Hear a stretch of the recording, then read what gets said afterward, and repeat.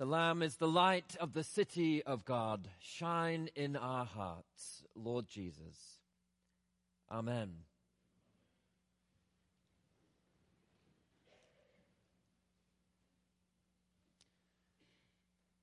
What does it feel like to be called? Perhaps you've lived an answer to that question for yourself at some time or another. A faint tug on your heart, a nudge in one direction over another. Maybe you have sensed the life of the divine brush over yours and made a decisive change as a consequence. That was certainly true of my sense of call to this parish. I was sitting in our living room in San Diego, ensconced in my charming parish community just a few blocks from the glorious beauty of the Pacific Ocean. It's a bit further away now. When unbeknownst to me, God was planting a seed. I just finished reading the parish profile, all 387 pages of it.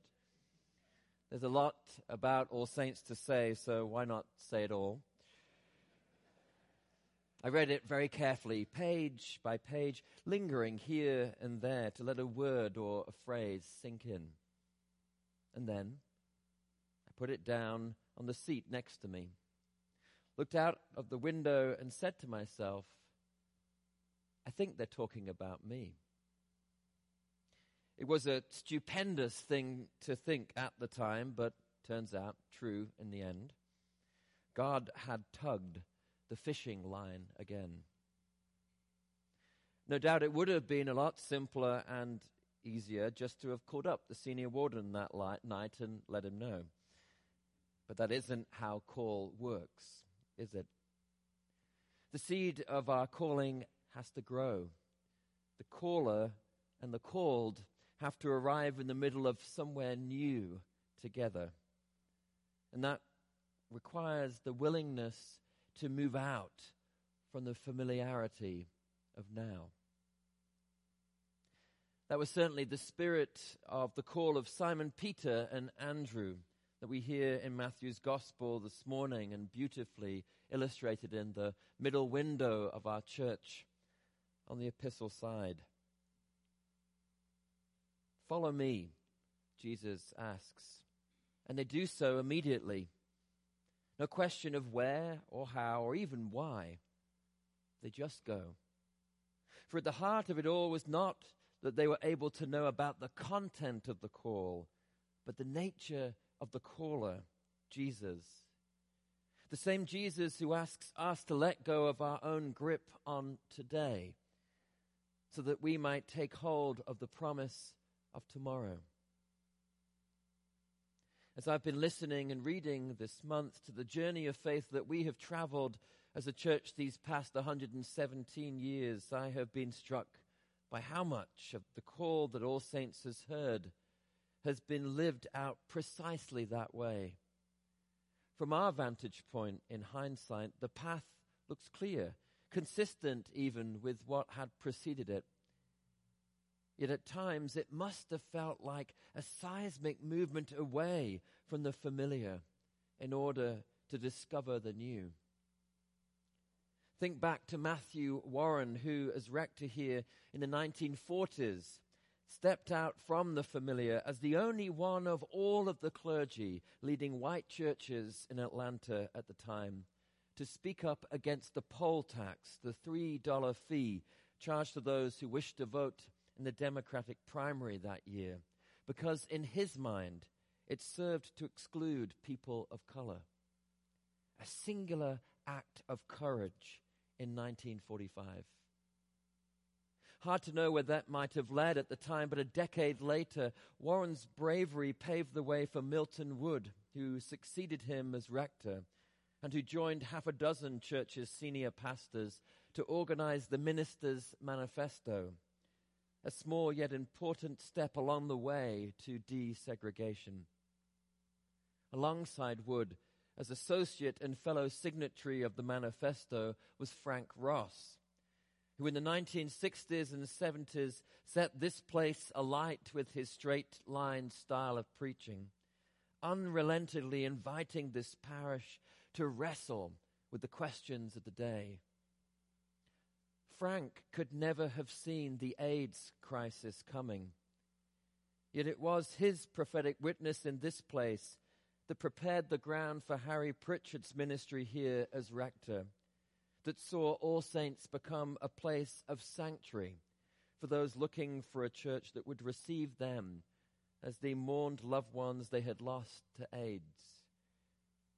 And without Harry's commitment to loving the neighbors of this city All Saints encountered in those times, Geoffrey's bold leadership that enabled this community to embrace marriage equality and the ordained leadership of all God's people, no matter who they love, would not have succeeded quite as fully as it did. The pattern of our history is clear. Call is not about the clarity we have today. It is about trusting in the faithfulness of the one who calls us into tomorrow, and then having the confidence in faith to step out, even in the absence of directions for the road ahead. It is about trusting that following Jesus, our faith will actually take us somewhere. What then might we say the call is for All Saints today? It is that we should have the courage to step forward into the future, willing to engage one another in honesty and love, to inspire one another to lead lives that are consequential for the welfare of this city, whether that be a life that impacts 1,000 others, or just the one sitting next to you right now. It is that we should celebrate that our heritage as a church is one that has lived into the words that Jesus cites from Isaiah in our gospel reading this morning. That for those who sat in the shadow of death, light has dawned, for the kingdom of heaven has come near. The kingdom where injustice is turned to justice, despair to hope, hatred to love, judgment to grace. That is the quality of our call. That is the nature of the one who calls us. As we discern our future in this place, as the saints of this block, let us also be willing to let go of the familiar in order to discover the new. Now is the time for us to look out more than we look in. Now is the time for us to see our mission and purpose as a church to be people who will embody the faith we proclaim in this place through our lives beyond it.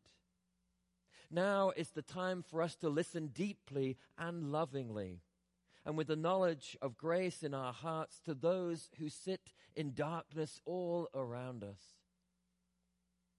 I believe that we are called in this time in our history when it is so easy to create enmity between our fellow human beings, to be bridge builders for God's kingdom of reconciliation and love. Yet to do so, we must be prepared to look at ourselves, our legacies, our life's journeys with honesty. If we are going to learn how to build bridges of hope and reconciliation in this city, then we will have to confront our past and the legacy of slavery and Jim Crow, of a segregated South, not only for the sake of ourselves, but because we still live in a segregated world. If we are to commit anew to the ways of God's kingdom of peace and justice for all people, then we will have to confront a status quo where millions live in abject poverty. If we are going to learn how to follow Christ here in a midtown that is enjoying such a rich renaissance all around us, then we will also have to ask what it means to be Christian in a metropolitan Atlanta that is so desperately short of affordable housing, where children struggle to gain access to quality health care and education, where people are locked into cycles of poverty and exclusion, while so many of us live lives of incredible comfort and ease. whatever we do together, whatever the legacy is that we will build on this block, I know that it will be the work of profoundly loving and giving lives. You are an extraordinary parish, a gift of love for the lives of so many, including my own. And yet we are called to more. We are called by a power beyond our telling, a life-giving and liberating love that is working God's purpose out, even in us. We have all that we need. We are called.